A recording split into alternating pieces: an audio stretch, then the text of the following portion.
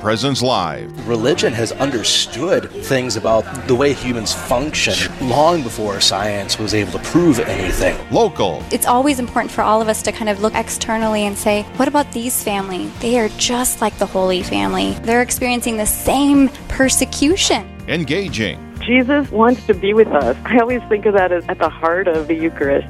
Live. A mystery then of the Rosary allows us to see a teaching of the Church, but to be able to go deeper within that teaching.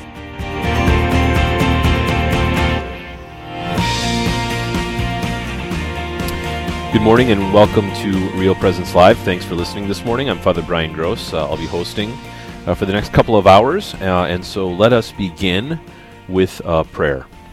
In the name of the Father, and of the Son, and of the Holy Spirit, amen. And why don't we all pray together? Pray whether you're listening in your car, at home. We'll pray together a Hail Mary asking for our Mother's protection and our guidance during this show.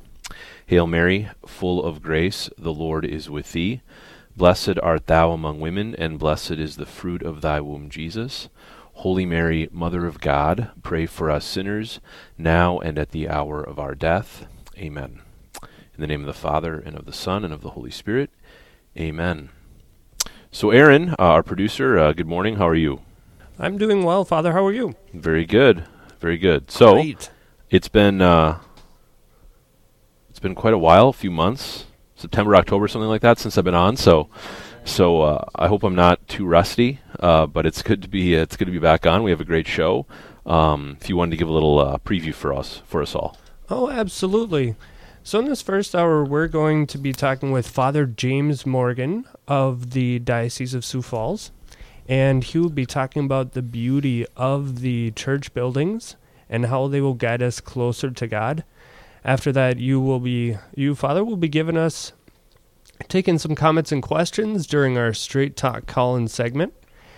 Then in the second hour, we'll be talking with Mackenzie McCoy and Amanda Eldweek about the beauty of life and what a precious gift it is. And we will be taking a 10-minute tour around the area for local events.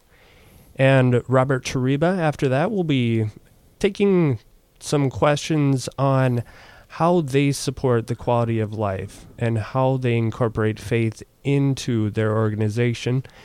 And then we'll be wrapping up with Father Tom Grainer of the Diocese of Fargo on how we can be equipped with the tools for evangelization and a summit coming up. All that right here on Real Presence Live. Back to you, Father. Thanks, Aaron. So let's bring Father James Morgan in. He is the rector of the cathedral in Sioux Falls, the Cathedral of St. Joseph. Recently went through a restoration, and so Father Morgan, it's good to have you on this morning. Good morning. Thank you. Good morning, Father Brian. It's a real pleasure to be on this morning to talk with you. Yeah, so beauty, obviously we're sort of continue to very much in our memory the fire at Notre Dame Cathedral there in Paris, right, and kind of the shock, obviously, that it is to our Catholic sensibility and really just culture as a whole, as you know, one of the most beautiful buildings in the entire world that frankly humanity's ever made has this tragic fire. And so beauty really moves the soul, it moves the heart. And so if you could sort of speak to us a little bit about just your own sort of sense of how does beauty move your own heart, and just why is it so important that we take time to really bask in the goodness of especially the art that the church offers us.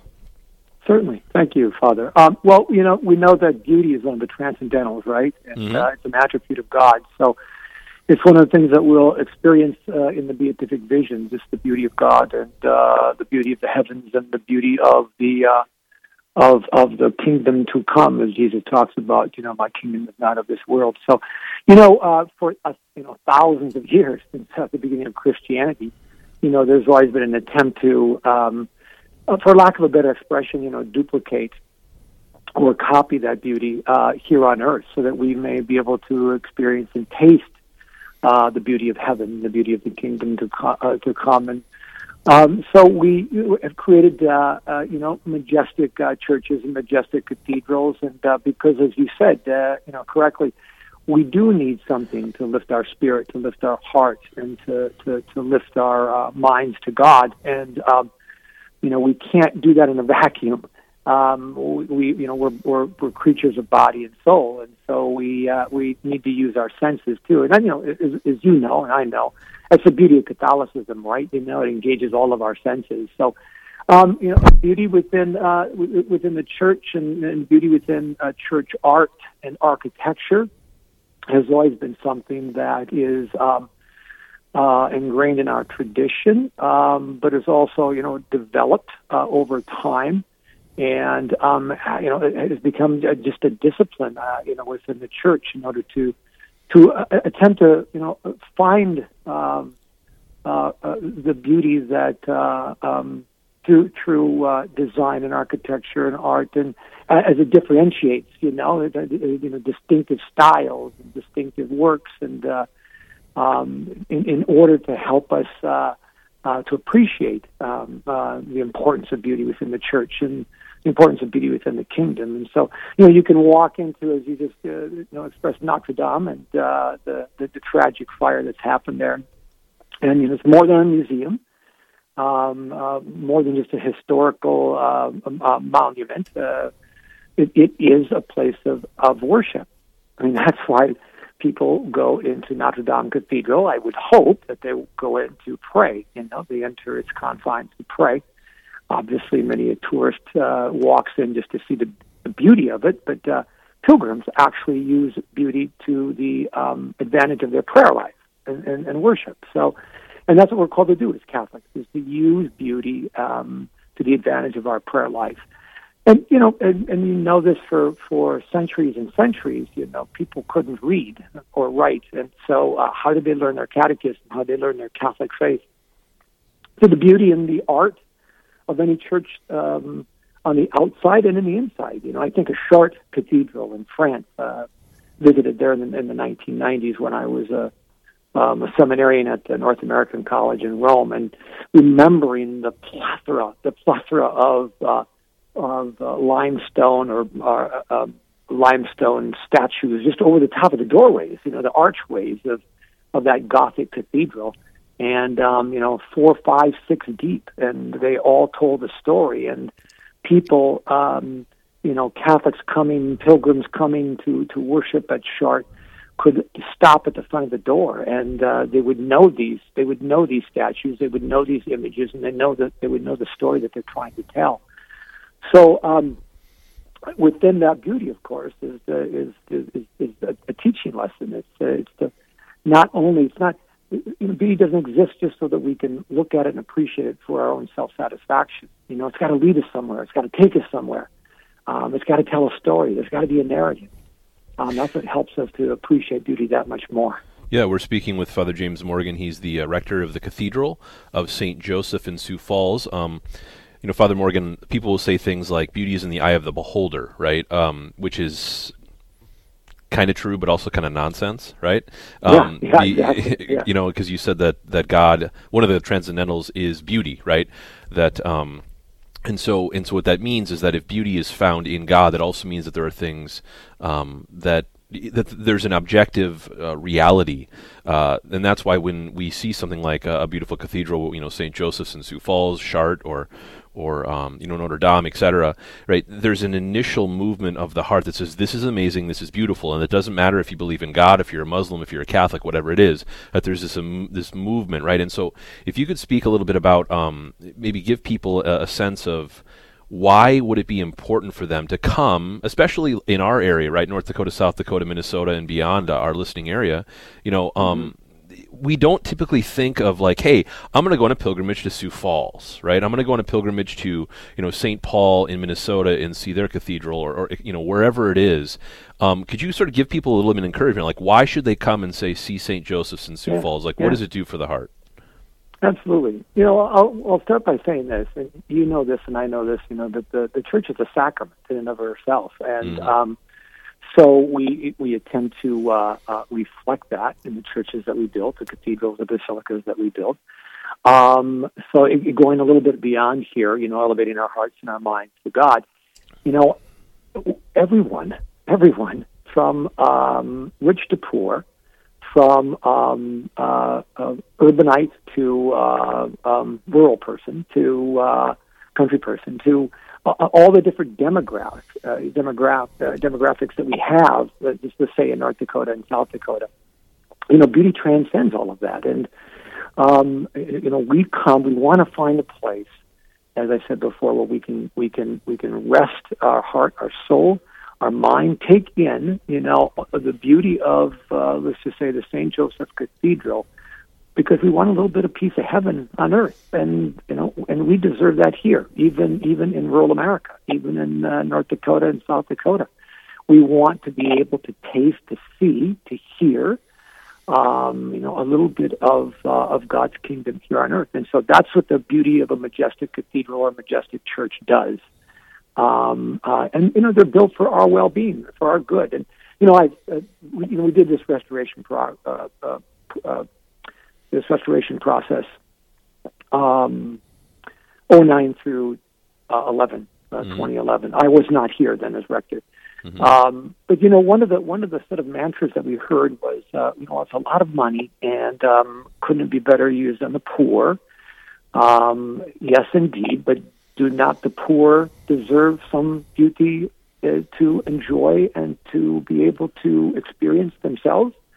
Because we do Christmas at Cathedral. We host at night, where we bring up people from the Bishop Dudley House. We invite some of our immigrant people from the Cathedral Parish here, to attend and to listen to the concert, to take in the beauty of God within the cathedral confines.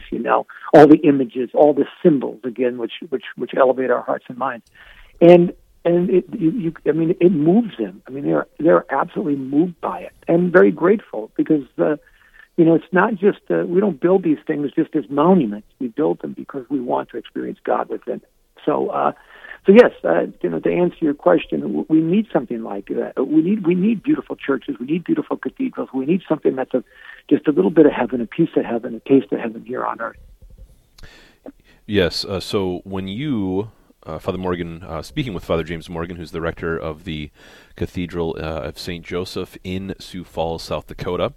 And Father Morgan, when you walk into the Cathedral of St. Joseph, is there anything in particular, whether it's an image, a statue, an architectural sort of element that you've been drawn to recently that strikes you, something that maybe you could sort of encourage people to take a look at, maybe that would be passed over if it's not something that they're used to seeing or thinking about?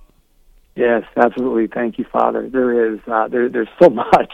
Yeah. It's hard to kind of pick out one thing, but I like to point out the pelicans that are in the top of the columns, and people will say, well, what are those pelicans doing? Why are they up there? And I like to explain to them that the pelican is it's a symbol of the Eucharist. I said, if you notice that if you look at the pelican close enough, you can see that the bill is down on the chest.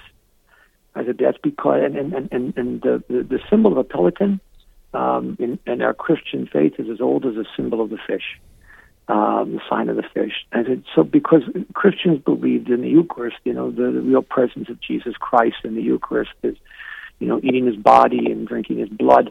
And pelicans, and this is by nature. This is just not a made-up story, but it's just the nature of a pelican. This is how they behave, and this is how they live. So we use Mother Nature to help us identify, with a heavenly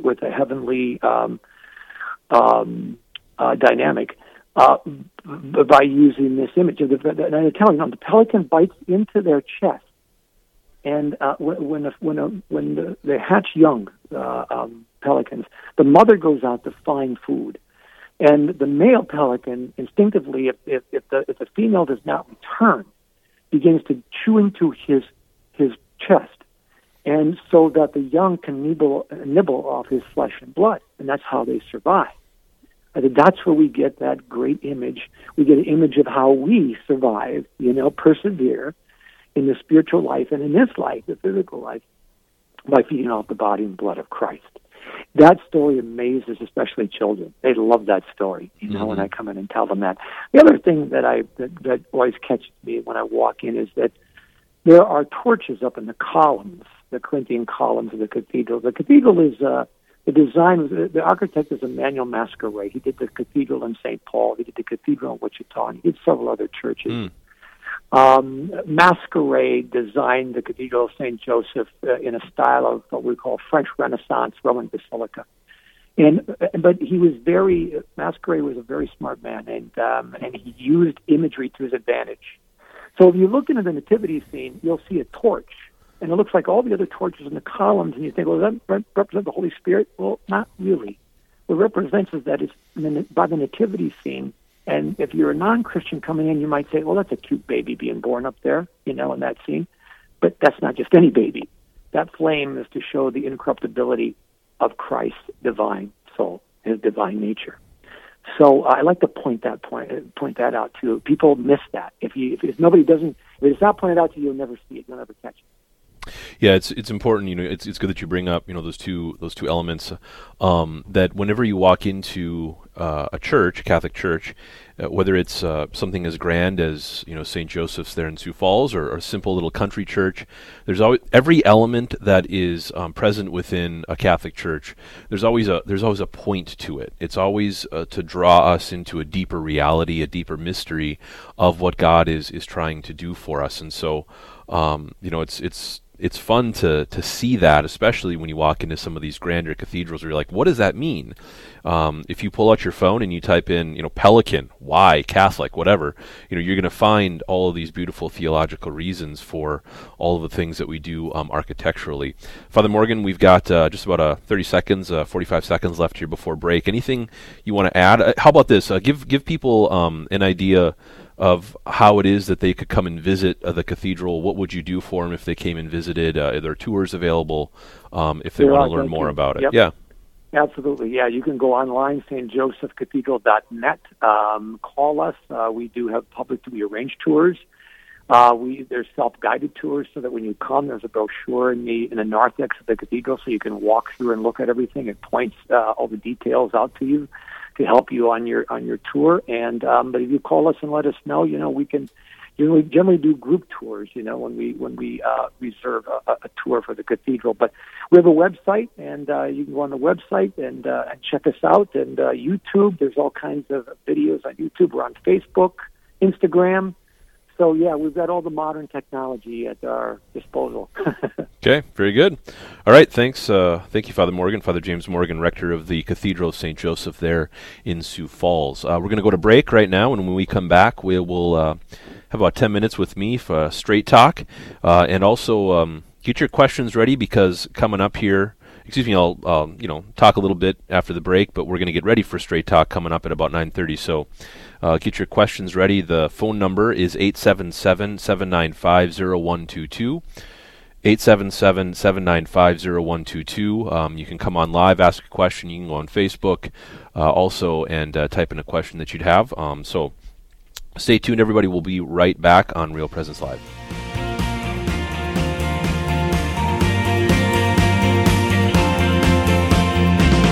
Stay with us. There's more Real Presence Live to come on the Real Presence Radio Network. There's also that bit of humility too, which is, never be afraid to say, I really don't know. I need to go look that up and use the resources available to you. There's nothing that will probably turn people off more of just not being genuine about where you are. And I think that's one of the things that, I wonder, I'm a cradle Catholic, and I often wonder with the formation, how many Catholics out there really have a really good solid formation and really being able to know and embrace their faith. And that's the thing that I've enjoyed about Catholic radio, just kind of bringing me back and challenging me to embrace that, as well as Real Presence Radio has been advertising for our Marriage Encounter weekends for free for so long. Beautiful. And that's one of the reasons why we are committed to giving back to Real Presence Radio, because they've done so much and they continue to do for us without asking for anything in return. And so it's a wonderful thing when we give from our sustenance. We give because we believe in it, and good things will happen, and God will certainly bless those. Hi everyone, the Real Presence Radio Spring Life Drive fundraiser is coming up May 8th through the 10th. Please plan to call in and pledge your support of your Catholic radio station. We'll be taking this family reunion all across the listening area throughout the 3 days from 7 a.m. to 7 p.m. Central. We're going to have a blast, and we cannot do it without you. Please consider becoming an active member of this family of faith and hope if you're not already. It's the Spring Life Drive on the RPR Network, May 8th through the 10th. Rapid City Catholic Schools welcomes you to the 39th Annual Mayfest Auction and Dinner, Saturday, May 4th at the Rushmore Plaza Civic Center's LaCroix Hall, starting at 5 p.m. The event's theme is An Evening in Paris, and there will be a live and silent auction with hundreds of great items where all registered bidders will be entered in a drawing for one student to receive 1 year of free tuition. Event tickets are $65. For more information, contact Liz at 605-348-1477. We all appreciate the comforting things in life. Great food, laughter, celebrating Mass together, and friendships. Here at Riverview, we have all those things and more. Hi, I'm Carrie Dew, Executive Director. With senior independent living apartments and our Crosshaven neighborhood for those seniors who need a little more assistance, it is the sense of community here that makes Riverview home to all of us. Contact me, Carrie Dew, or Kelly Brecky for a tour at 701-237-4700 or online at homeishere.org. You're listening to the RPR Network. Now back to more Real Presence Live. Welcome back to Real Presence Live. I'm Father Brian Gross. Thank you for listening and for tuning in. I want to give you a number to call if you have any questions that you want to ask. 877-795-0122. 877-795-0122 is the number for Real Presence Radio. For the next basically 30 minutes or so, I'll be taking any questions anybody has about the Catholic faith, about life in general. One of the things that's sort of constantly in the news, right, is the transgender stuff. And so, if you're wondering, like, what does the church teach in regards to that? If you just have any questions basically about the faith, please feel free to call in. You can also submit a question via Facebook, our Facebook page. And the number again is 877-795-0122. But here for the next couple minutes, I want to sort of piggyback on the conversation we just had with Father James Morgan, who's the rector down there in Sioux Falls of the Cathedral of St. Joseph. And one of the things that has always struck me about walking into something, into a beautiful cathedral, a beautiful church, especially, is that there's a certain sense of an overwhelming sort of nature of the experience. And a story that I always like to share in this regard is the number of times that I've had the opportunity to walk into St. Peter's Basilica in Rome. The first few times I walked into St. Peter's Basilica, I was sort of overwhelmed and almost left a bit sort of saddened, almost, if you can even believe that would be possible.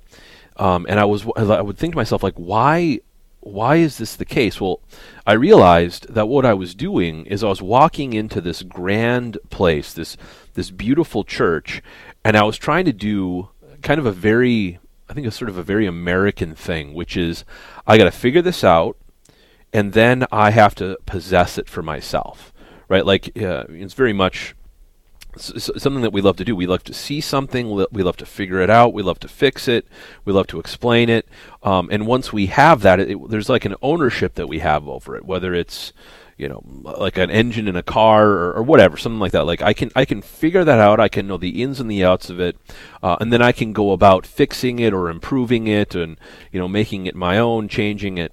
Well, when it comes to the beauty that God creates and the beauty of whether it's nature, the beauty of what humanity is able to create in the way of making a beautiful church, we have to just let it be what it is. And it's not possible for my mind, for my heart, to completely grasp it or to embrace it.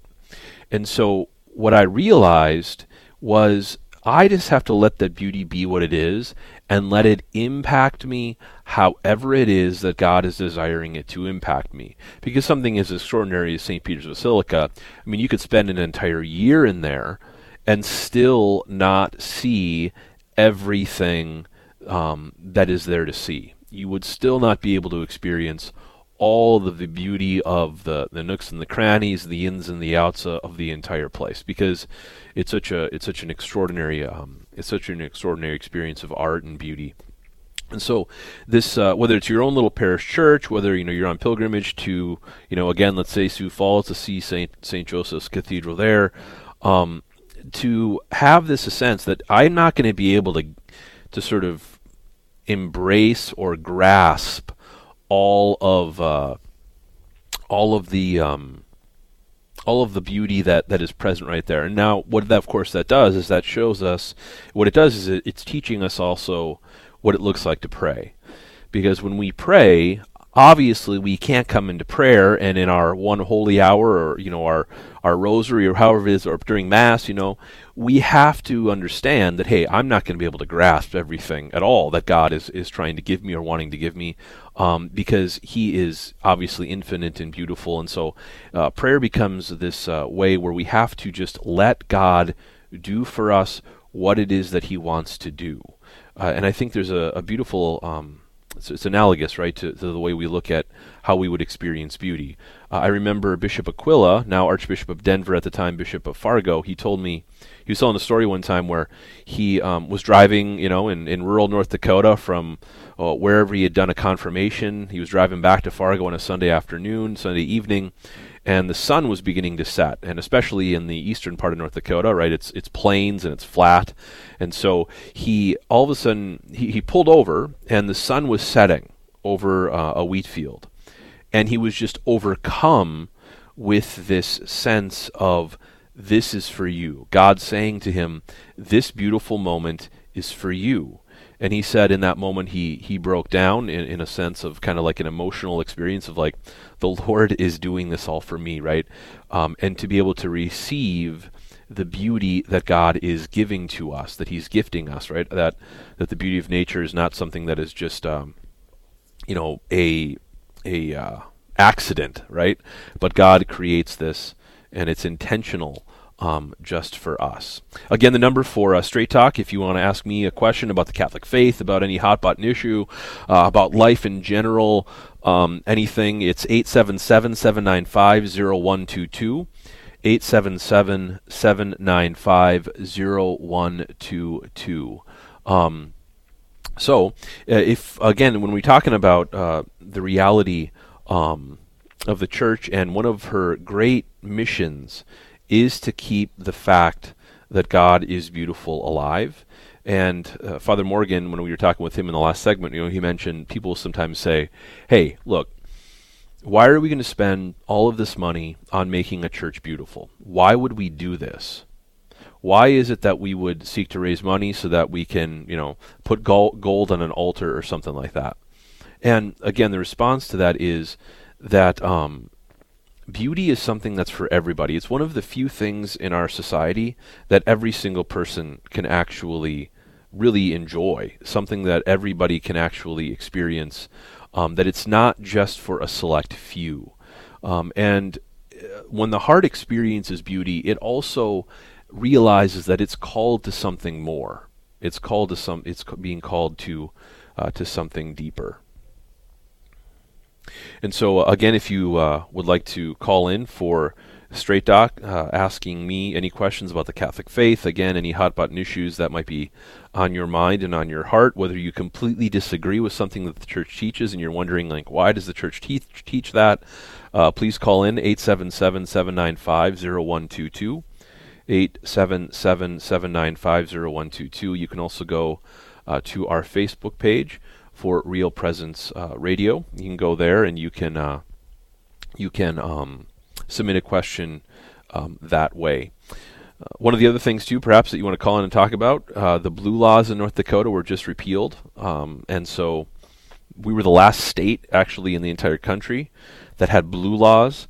So I have a few things to say about that, perhaps. But please, again, call in 877-795-0122. So as I conclude this little banter that I'm doing right now, I just want to encourage everybody again to make it a point, especially during the season of Easter, where we continue to bask in the glory of our Lord's resurrection.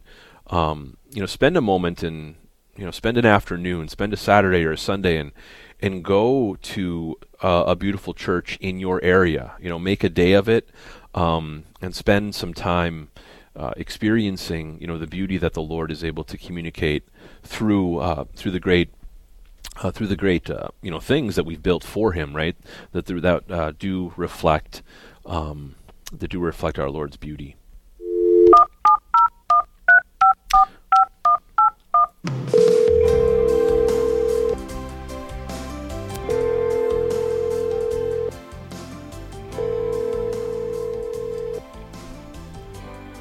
Okay, so this is Straight Talk with me, Father Brian Gross, and we do welcome any questions that you might have about anything, whether you are wondering about, how do I become Catholic, right? We just had the Easter Vigil where many people through our listening area just made the great decision to get baptized, to be confirmed, to become Catholic. If you have something that you're questioning in regards to your faith, something you disagree with, whatever it happens to be, please give us a call, 877-795-0122, 877-795-0122. Again, you can also go to our Facebook page for Real Presence Radio and submit a question that way. So our first question is from Mike from Dickinson. Let's go to Mike. He's on the phone. Yes, good morning, Father Brian. Good morning. Thanks for taking my call. You bet. And I'm enjoying your show immensely. And my question this morning is in regards to the Sacrament of Reconciliation, and specifically the frequency in which we as Catholics should go to confession. Okay. I know some that say that mentioned to me, I go every 2 weeks, and the old school says, I don't know if it's old school, but anyway, the old school used to say once a month. But I'm getting some really holy people that are saying that I go every 2 weeks. Now, I know these folks, and they're holier than holy. And so can you explain a little bit or discuss a little bit that dynamic about the Sacrament of Reconciliation, which is truly a gift to all of us? Yeah, good. Thanks, Mike. So when it comes to the Sacrament of Reconciliation, going to confession, the first thing we always have to explain is that when a person finds themselves in a state of mortal sin, right? And mortal sin is a sin which is committed that breaks a person's relationship with God, right? And so in order to be back in relationship with God in the way of the heart, the soul being prepared for salvation, we have to be reconciled to Him, right? So that's why we say the Sacrament of Reconciliation. And so when a person finds themselves having committed a grave sin, they're in mortal sin, they should go to confession as soon as is possible, right? And there's not a priest who would not accept a phone call, an email, a text message, whatever, in regards to, hey, Father, I need to go to confession. Can you do it this afternoon? Can you do it tomorrow morning, right? So that's the first thing to understand, that if you find yourself in a state of mortal sin, that you go to confession immediately, and that's the place in which the Lord reconciles you, brings you back into relationship. Now, for a person who's just kind of living their life normally, and perhaps you got some sins of impatience, you get angry a little bit, sometimes you get short with your family, whatever, right? Those aren't mortal sins, but there are definitely things that can weaken your relationship with God and weaken your relationship with others. And so in that regard, what we want to talk about when we're talking about the sacrament of confession is that a person is recognizing that indeed my relationship has been weakened by way of my own particular sins with God, and I want to be reconciled to him, and I know the concrete way to experience his grace and his mercy is in the sacrament of confession. And so I like the idea of a person saying, I'm going to go once a month. I'm going to take this opportunity to go to confession once a month. I'm going to spend a good amount of time. I'm going to do a holy hour. I'm going to spend 30 minutes in the church before I go to confession. And I'm going to do a real in-depth examination of my conscience. Right? Not just hey, I think I'm going to go to confession because it's been 2 weeks. But I'm going to go to confession, and I'm going to do it before I go to confession. I'm going to do this thing of really trying to examine before Almighty God where really is my heart and where are the sins that I have committed. It can become to sort of fall into this sort of mechanical thing where I'm just going because this is what I've kind of always sort of decided to do, or this person has told me I should do that. Confession's different than going to the sacrament of than receiving the Eucharist, right? The Lord tells us, receive the Eucharist every Sunday. Receive the Eucharist often as you can. Confession's a different animal because confession is specifically addressing a particular, we could say like a scar to the soul, right? These sins that we have committed. And so it's important to really take a good amount of time to examine the conscience and not just kind of fall into a rote sort of experience of it. Are you still on the line, Mike? Does that make sense? Oh, yes. I think the key, Father Brian, that you mentioned is taking the time for an examination of conscience. Yes. We as humans are sinners, and we need that examination of conscience. What really are the issues, maybe small, very small, that are separating me from God.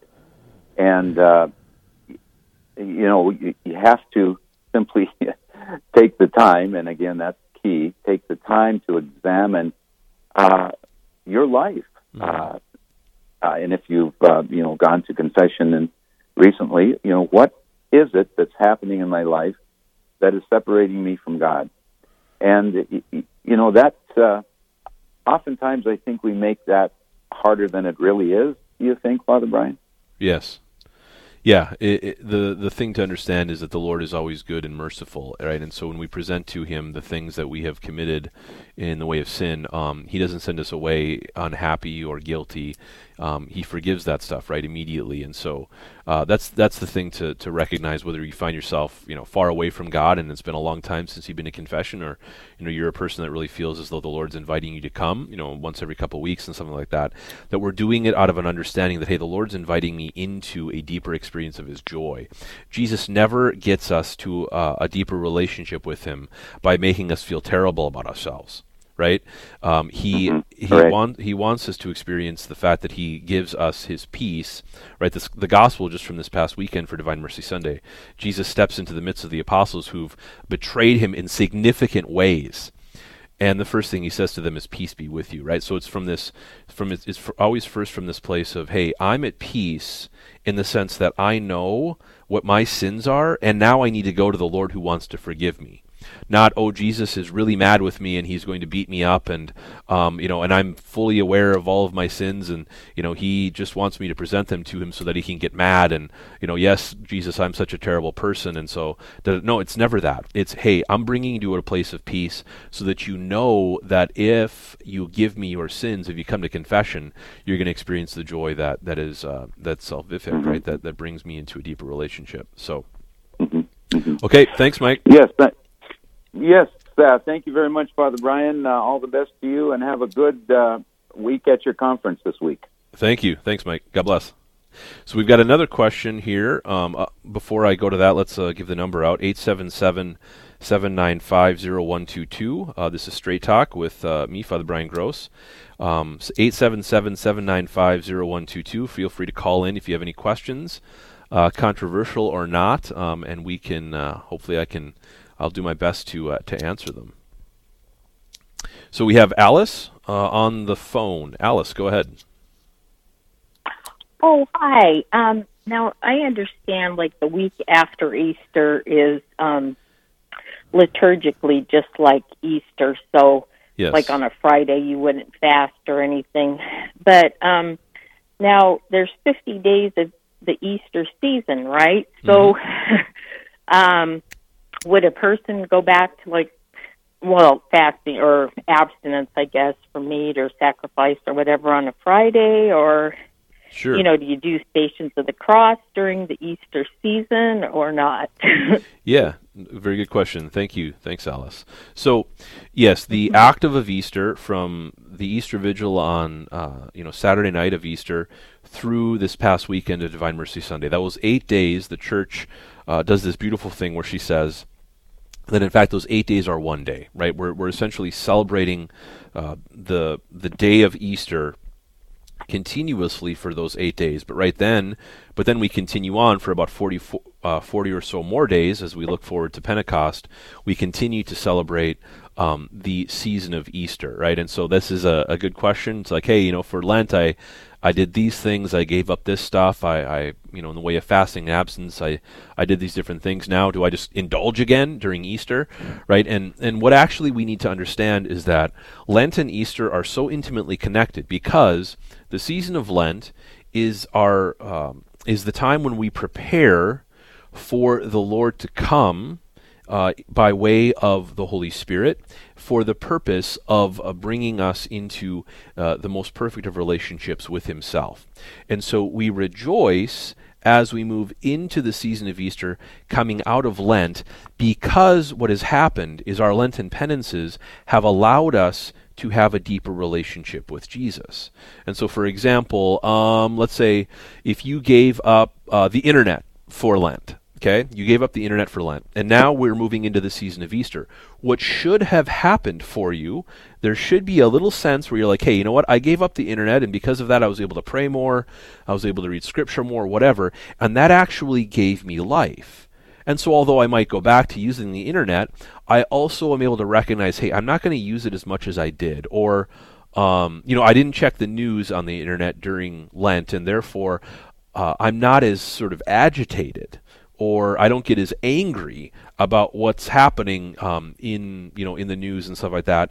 And so I think I'm going to stay away from going on the internet for the purpose of looking at the news or something, because now the Lord has established this deeper and this new relationship with me.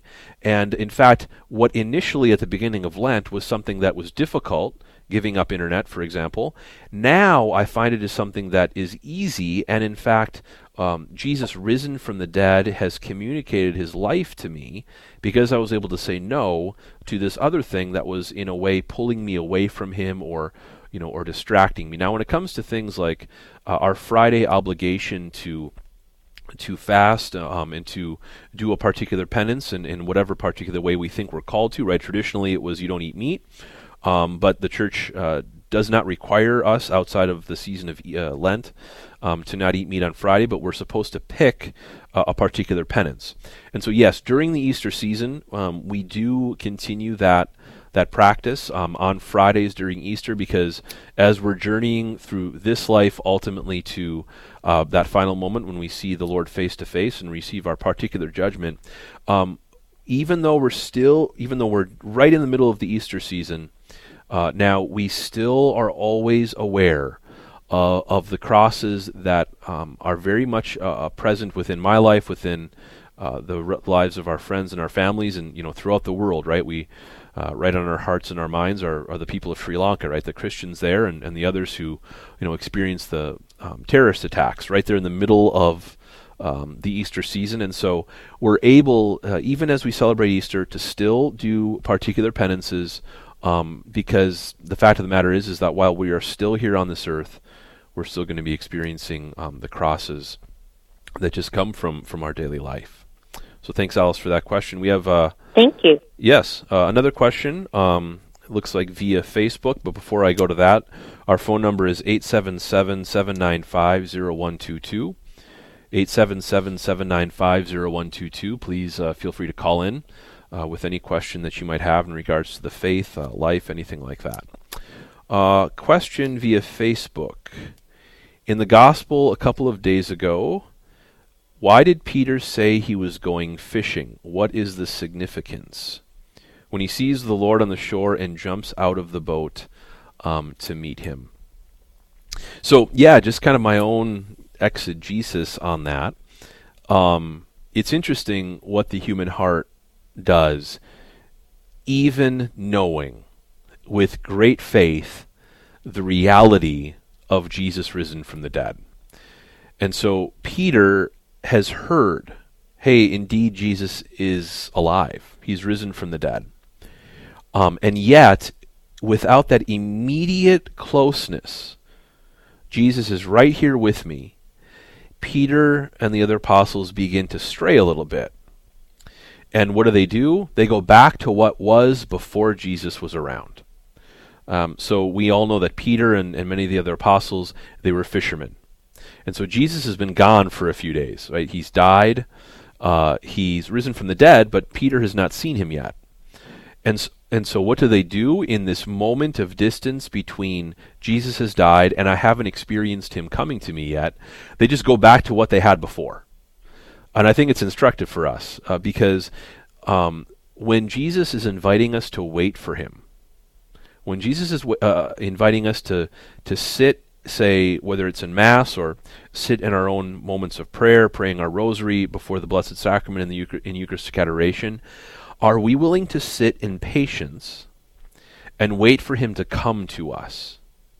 The saints will say, very often they'll say things like this. Our Lord's absence is for the purpose of allowing our desire to grow for him. And so it's too often happens, certainly it happens for me, where if I don't experience the Lord immediately answering my prayer, if I don't experience immediately his presence when I'm praying, the temptation is to get up and go somewhere else. Get up and go do something else. In Peter's particular experience, right? Hey, Jesus isn't around. Let's go back to what we were doing before he came. Let's try to find our fulfillment in this other place. Now, we also have to remember that this is before Pentecost, so Peter and the other apostles have not yet experienced the presence of the Holy Spirit. Remember that the Holy Spirit's primary mission is to make Jesus present in the world, and that happens through our own transformation as we receive especially the gifts that the Holy Spirit gives to us. And so Peter is he's going fishing because he's like, well, I don't know what else to do. Jesus isn't around anymore. I'll just go back to what was going on before he was here. But the moment that he sees Jesus on the shore, right, he recognizes the distance between this desire that he has trying to, this action that he's doing, right? I'm going back to what I was doing before. And for so many of us, right, I'm going to go back to the sins that I thought were able to give me some sort of enjoyment before I had this initial experience of Jesus.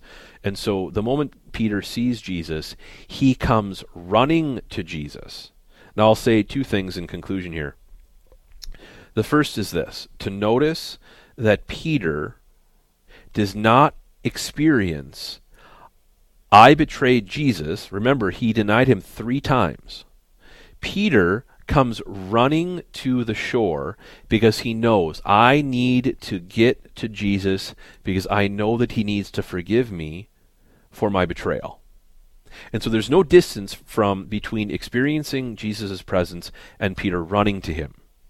And we do this where we know of our sins, we know of the sins that we've committed, and we sit and we sort of wallow in the shame.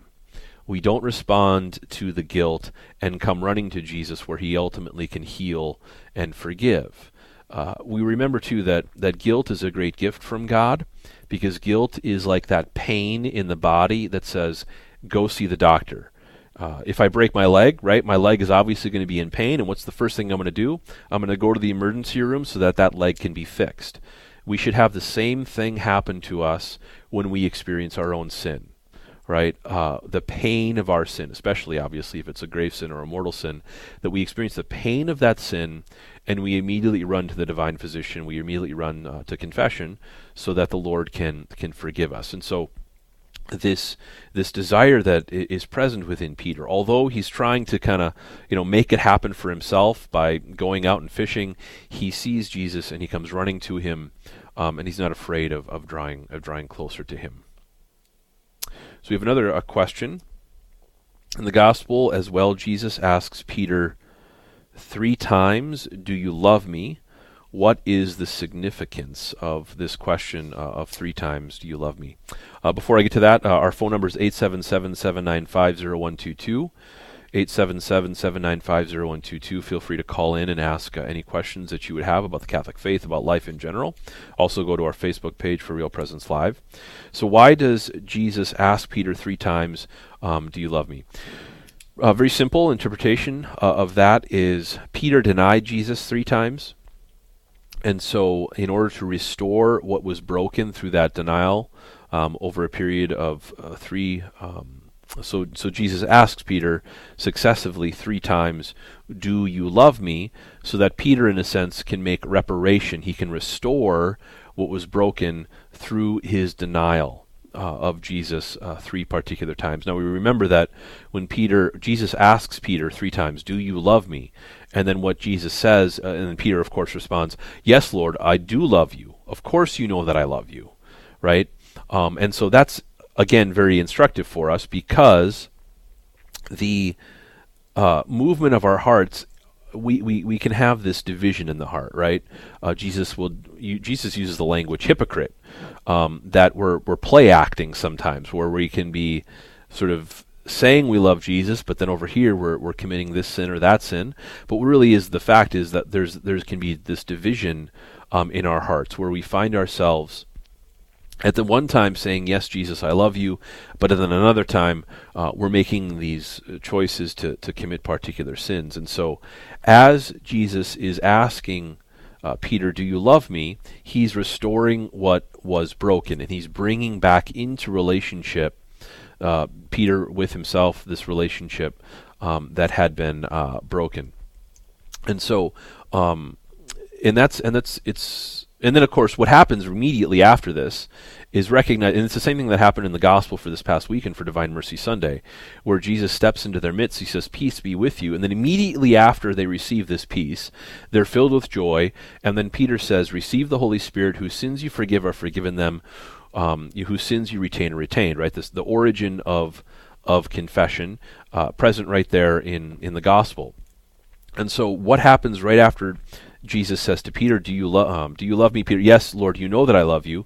And then Jesus says to him 3 times, essentially says, "Feed my sheep." And so what's happening as Jesus is forgiving us of our sins, as he's reconciling us to himself, as he's bringing us back into relationship, immediately following the restoration of relationship, immediately following that, you find that Jesus sends you on mission. There's no distance between the Lord offering you his mercy and then sending you out to do the same thing that he's just done for you. And that's very important to understand. Sometimes what will happen, people will come to confession, they'll have a beautiful, wonderful confession, and then they don't spend time afterwards seeking to grow back into relationship with him, right? And so to understand that after we receive this response from the Lord, "Yes, I love you, I'm back in relationship with you, I reconcile you, I forgive you," that we need to allow Jesus then to sink deeper into our souls, sink deeper into our spirit, renew our mind, and send us forward. That don't wallow in what you had just been forgiven for, but understand that Jesus does this over and over again in the gospel, that the moment we experience his mercy, he then turns and says, "Now go out and do this thing that I've made you to do." Right? In the case of the apostles, of course, go and hear confessions, do for other people what I have just done for you. And so the immediacy that happens in this particular gospel, where Jesus says, "Do you love me?" 3 times. "Yes, Lord, you know that I love you." Jesus says, "Go feed my sheep." Right? And so this immediate sending that happens. So we've got about 5 minutes here before we're going to head to break. But before we do that, if anybody wants to get in quick with a question, 877-795-0122. 877-795-0122. Also, you can go to our Facebook page. We have another question here. This weekend, I attended a charismatic conference. The readings from this weekend came alive because I witnessed what the apostles were experiencing at the retreat. How can we get more involved in this movement so that we can access these gifts? So, when we talk about the gift of the Holy Spirit, we, of course, it's the joke sometimes certainly within Catholic circles, is that the Holy Spirit is the forgotten person of the Trinity. And one of the most beautiful definitions that I've ever heard in regards to who is the Holy Spirit, and of course we can't ever fully explain God because he's infinite, but that I think it's Bishop Robert Barron who uses this little definition, and it's a beautiful way of kind of getting to the heart of the matter, that the relationship that the Father and the Son have, and they've had this relationship for all eternity, the Father loves the Son loves the Father, the love that they share is the Holy Spirit. And love is animating. Love moves a person. Right? When a person loves, a person doesn't, kick back in the recliner and just sort of, do nothing. Right? Love animates. When a husband and a wife love each other, when mom and dad love kids, there is an activity that is happening. I want to provide for my kids. I want to sacrifice for my wife. I want to sacrifice for my husband. We want to do what is good for the church because we love the church, because we love Jesus. And so there's always a great activity that is present whenever the Holy Spirit is present. And so what is it that the Holy Spirit does for us so that we can be active? He gives us the gifts he gives us his gifts, right? And so in the person of Christ is contained all that every single human person needs. Because in the person of Christ, we find the very love of the Father manifested in the world, right?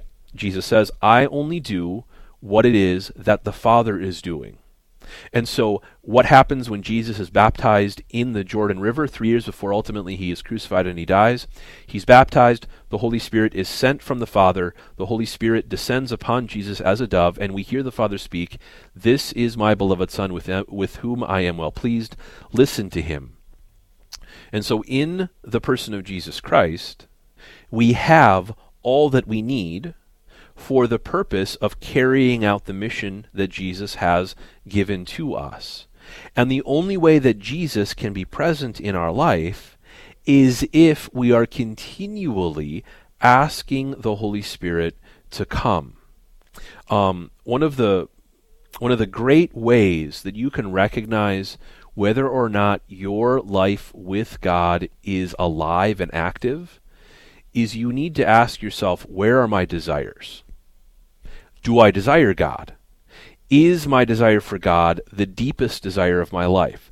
Where are the desires in my life that want to pull me away from him? And so we ask ourselves, where are these desires? And what we should be desiring at the heart of it is more from God.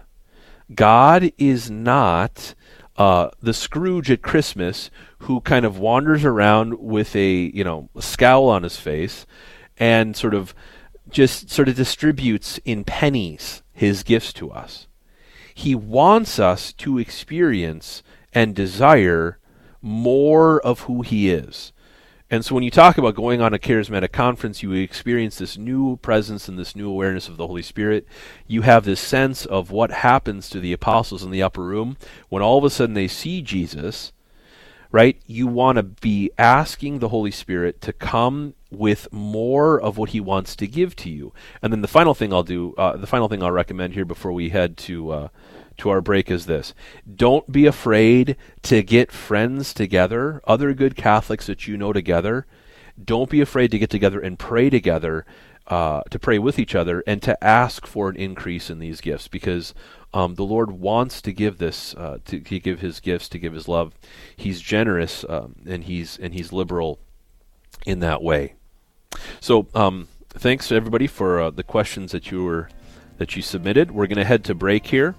And when we do come back, we're going to have Mackenzie McCoy and Amanda Eldweek on. We're going to be talking about the pro-life movement. Stay tuned on Real Presence Live.